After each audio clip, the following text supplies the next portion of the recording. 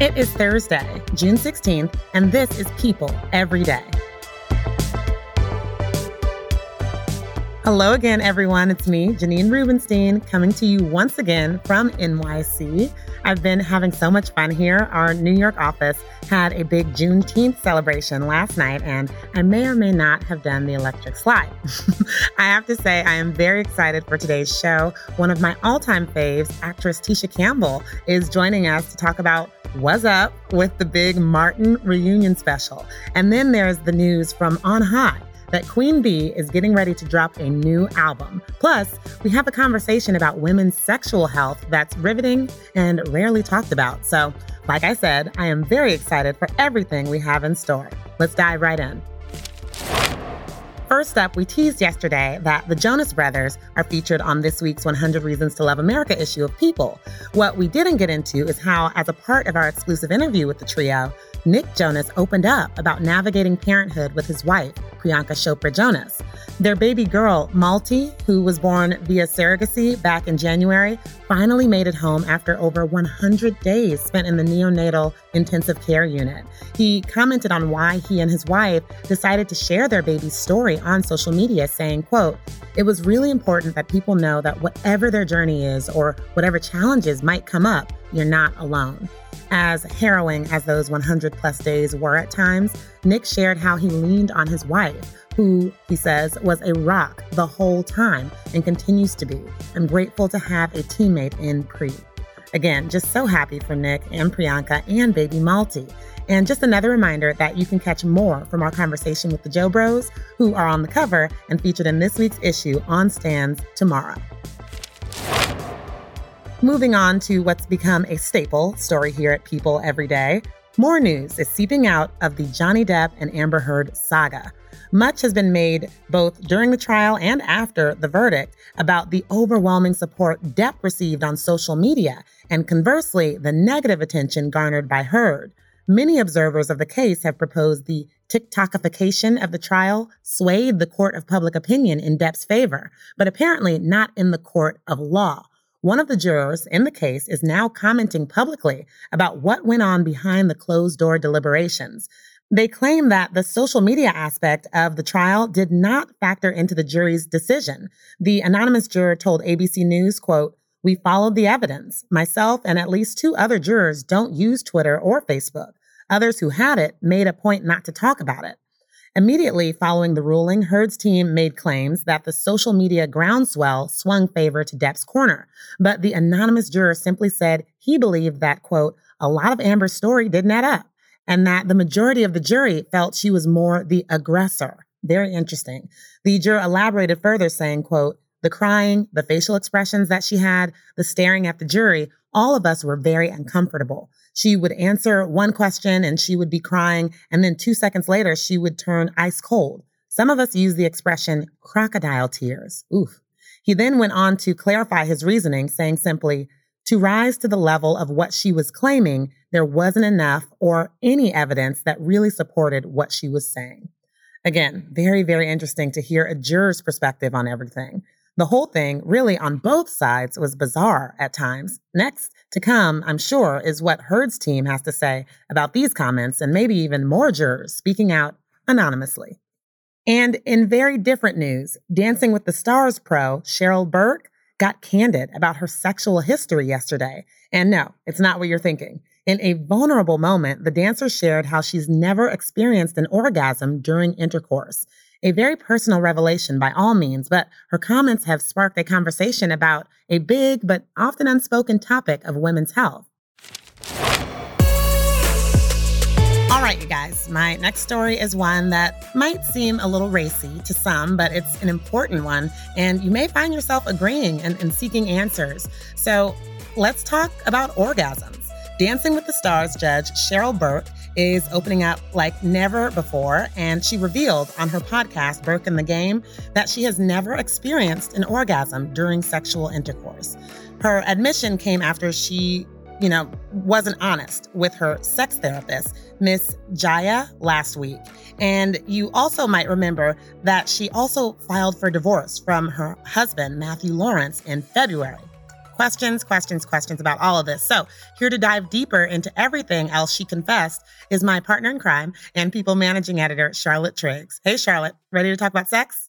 Janine, how did I get roped into this segment? Well, you're here and we're doing it. Okay, well, here I am. Yeah. Cheryl is, pretty candid on her podcast, just about the lack of pleasure she's had in the bedroom. And she said, well, let's just listen to what she said. I forgot the word, but she said a word that I asked her what that meant. And she said, it's when you reach that peak of like that orgasm. And I was going to ask, and then I was like, don't do it, Cheryl, don't do it. But what I was going to ask was, I never really, I guess, had an orgasm before when it comes to intercourse. This doesn't reflect on any partner I've been with. It only reflects on me. Interestingly enough, I would say we don't know that there's been no pleasure in the bedroom. We just know that it's not happening for her from intercourse. And I find it so fascinating that, she had this segment on her own podcast where she talks to a sex therapist and she wanted to ask these questions, but almost felt like it was way too personal to go there. And so she held back and bit her tongue. And then on reflection, she was like, you know what? I should ask this because it's what I want to know. And so many other women are probably feeling this too. And there's so many stats that actually back that up. Apparently, there's a study out of Finland that said that 90% of men have an orgasm during intercourse, but only 50% of women, which says a ton about everything that's going on. But how often do we hear people talking about this? We don't really hear people sharing their own personal experiences in this way. Well, she has this one quote that has nothing to do with the person. It has everything to do with me and my shame and my child abuse and my vulnerability. She kind of puts it on herself, but I will say in some cases it has something to do with the person, right? Oh boy. Yes, I'm sure, right? But that's the thing. This Finnish study that I found very interesting said that most women have had their first orgasm actually by masturbating, not by intercourse. And that sometimes it'll take them up to 5 years after having first experienced an orgasm to have it during intercourse. So I think that there's definitely some physiological stuff here that people don't talk about, unspoken things that people don't discuss. But she also has these underlying, this underlying background trauma that's appears to be impacting her, that she does draw that conclusion. Yeah.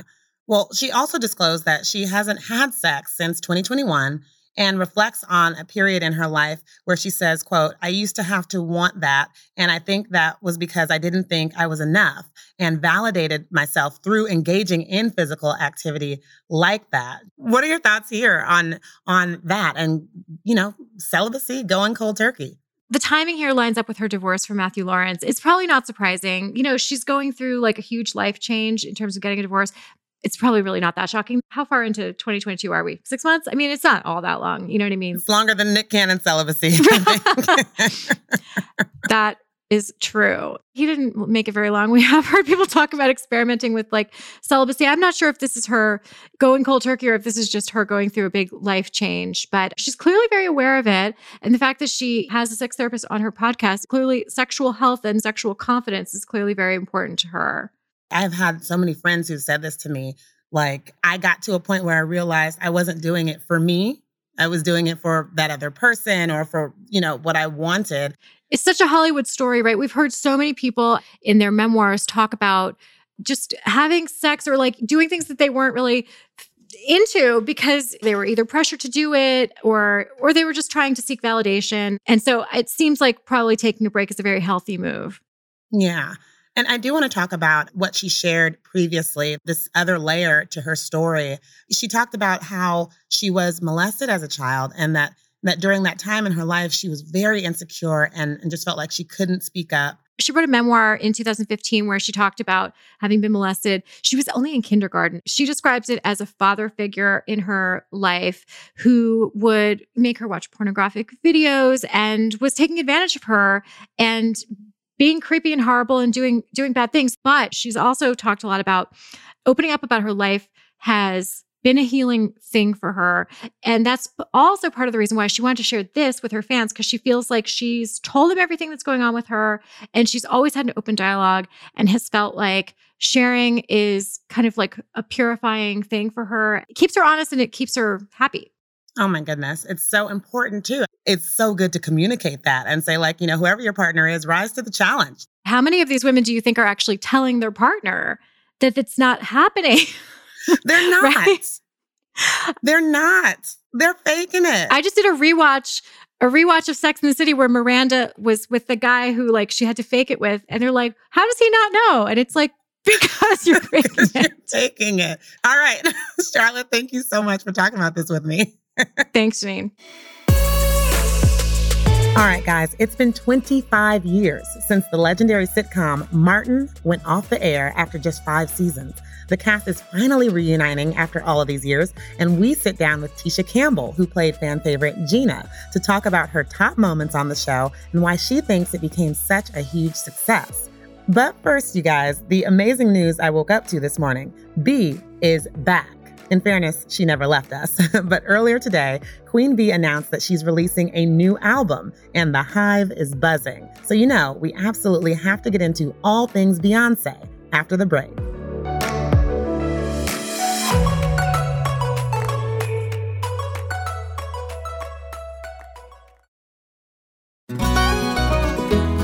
Hey everyone, I'm Sid Evans, editor-in-chief of Southern Living and host of Biscuits and Jam. Since 2020, I've been interviewing musicians, chefs, authors, and other Southern icons about their family traditions, their faith, their favorite meals, and of course, what it means to be Southern. And I'm excited to announce Season 5 of our award-winning podcast. Join me every Tuesday for new conversations with some of the most interesting and influential Southerners around. Be sure to follow Biscuits and Jam wherever you get your podcasts. You can also find us online at southernliving.com/biscuitsandjam.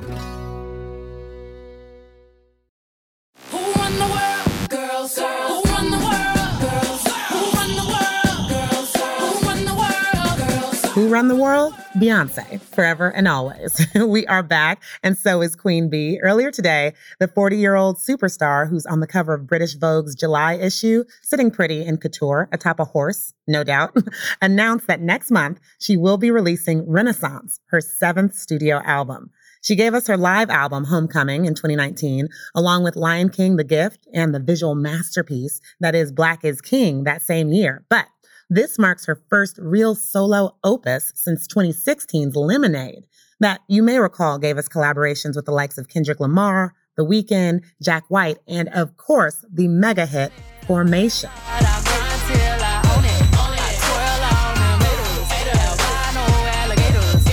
Yes, but that was then. The new album is expected to debut on July 29th and to feature 16 tracks. For all of you diehards out there, like myself, 4 unique box sets are currently available for pre-order on Beyonce's website, which include a CD, t-shirt, mini poster, and a 28-page photo booklet. If they're gone by the time you hear this, that is not my fault. You guys, I can't wait for this new album. Lemonade was so raw and personal, so who knows what she has in store for us with this. In the interview with Vogue, it paints how happy she is at home in LA doing school runs and eating ribs for dinner. So I'm thinking she's going to give us joy in this new music. When it hits, we will be all over it because when it comes to Miss Knowles Carter, I am crazy in love.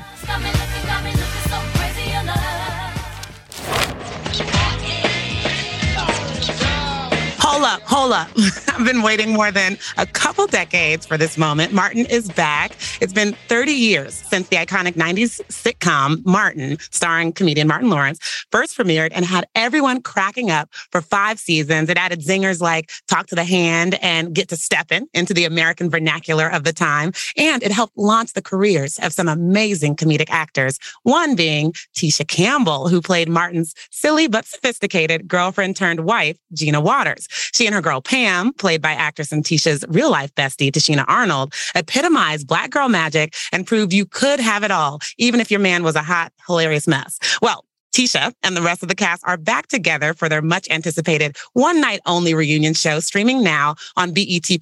Lucky for us, Tisha is here with me now to discuss what Gina means to her today and what fans can expect from the reunion special. So Tisha, welcome to the show. Thank you so much. Well, this is the very first time that the cast got back together in that iconic living room of Martin and Gina's apartment. So what were your thoughts leading up to the reunion, and how did that moment feel walking in? I honestly was nervous. I hope people embrace it as much as they say they do. I wasn't nervous about getting together with the cast because we're still friends, right? But I was really nervous about and what we were told we represent, because we never thought of ourselves as like icons or that this is a iconic show. We were at the time just trying to make people laugh, trying to feed our families, and plus Tommy wasn't with us. It felt a little weird with him not being there. The show was undeniably TV gold. Well, let's talk iconic moments from that show. My favorite Gina moment was when she had this big presentation the next day and she got her head stuck in the headboard for reasons we won't name. Well, let me tell you the behind the scenes about that. So the writers will always sit at a table right next to us because we would play spades at lunch. And so while we're playing spades, we're talking crap to one another, or we're asking questions. Like somebody asked once, like, okay, what were you guys' nicknames when you were younger?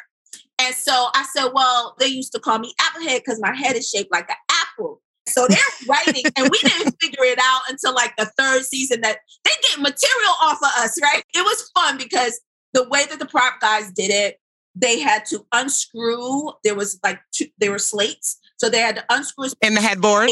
Yes. Stick my head in and then screw it back into place. Well, what was one of your favorite filming memories or storylines on the show?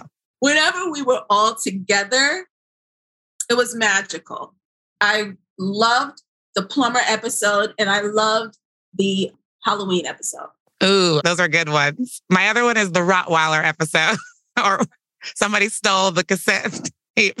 That's everybody's favorite. My job was to not laugh. My job was to make sure. I just knew that I could not laugh. Everybody else could laugh in the scene and break character, but I couldn't because I felt like some moments would be stolen from him because he's so brilliant. Martin, stop it! Martin, stop! Martin was always magical on screen. So I wanted to make sure everything was captured. You mentioned, Tommy, I take it there is a moment in this reunion special that everyone will see where you just get to reflect on him and honor him. How was that for you? Well, they didn't tell us that we had to say something, on Tommy's behalf about Tommy. So everything was real. It was impromptu. It was heartfelt, but it was something that all of us wanted. That was the first thing that everybody asked of, even in their contracts, like, we need to honor Tommy. We need to make sure his family's there. We need to make sure that his legacy is not forgotten.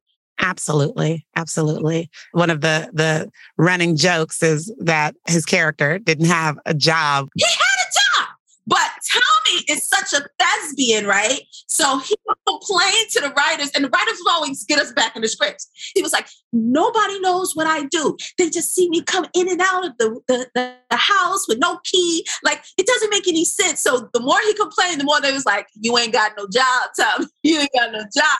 You just happen to have a blowtorch with you. I need this for work, man. Ain't got no job, man. It was so good. And there were so many beautiful moments.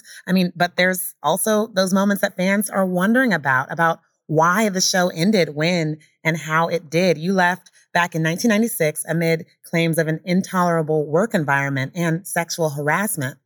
And we aren't talking about it because all of this is about a celebration, and everything else is a personal situation that we've all healed from. So we're not even going to talk about it. Awesome. I like the healing part of that. The show always gave nods to Black culture, whether it's, Martin's Do the Right Thing poster or someone wearing HBCU gear. So why do you think it was so important for those references in that time? It was just a nod to the 90s. It was a nod to what was happening in the moment. We knew that we could slip some stuff in there and make people understand the importance of an HBCU or whatever was happening at the time. Well, before I lose you, I want to play a quick game of Where Are They Now? So I'm gonna ask you a question, and you tell me what happened. In your mind, did Martin and Gina ever rekindle? Oh yeah, they're married with kids, grandkids probably too by now. You know what I'm saying? Like, did Pam get a man? Oh yeah, Pam got many men. What about Cole? Did he ever get rid of that pacer? Cole still has the pacer, but it's on blocks. What about Shanae? How is Shanae doing? She's probably got many shops, hair shops. You know, she franchised. And lastly, did you learn Mama Payne's buttermilk biscuit recipe? The wouldn't tell me how to make it. Tisha, this was too much fun, and I cannot wait for this. Thank you so much. Thank you so much. Okay, our last story today is a heart-stopping but heartwarming one. Tuesday night, in a small town on Long Island, an 18-year-old woman was parked along the waterfront. As she was getting ready to back out of her parking spot, she mistakenly had her SUV in drive. She pressed the gas and plunged off a ledge and into a bay. A chilling surveillance video showed her Subaru Outback quickly sinking into the dark water. You can see a few nearby pedestrians ran to the edge to see what was going on when suddenly there's another splash. 17-year-old Anthony Jonger dove in to help the driver. Here he is telling Today's Show what happened next. She was trying to open the door first. She couldn't get the door open and started banging on the window. The two made it back on dry land shortly thereafter and are both doing well. Anthony said he was glad he was able to help and is planning on enlisting in the Marines once he finishes high school. Wow. I mean, what an incredible story. Definitely something to make you smile. And speaking of incredible stories, though, a reminder that we have a very special episode for you tomorrow that chronicles the story of country singer Ty Herndon and his journey through addiction and depression while being an openly gay country music star. Thank you all for listening today, and I am very excited for you to hear what Jason has in store for you on tomorrow's very special episode of People Every Day.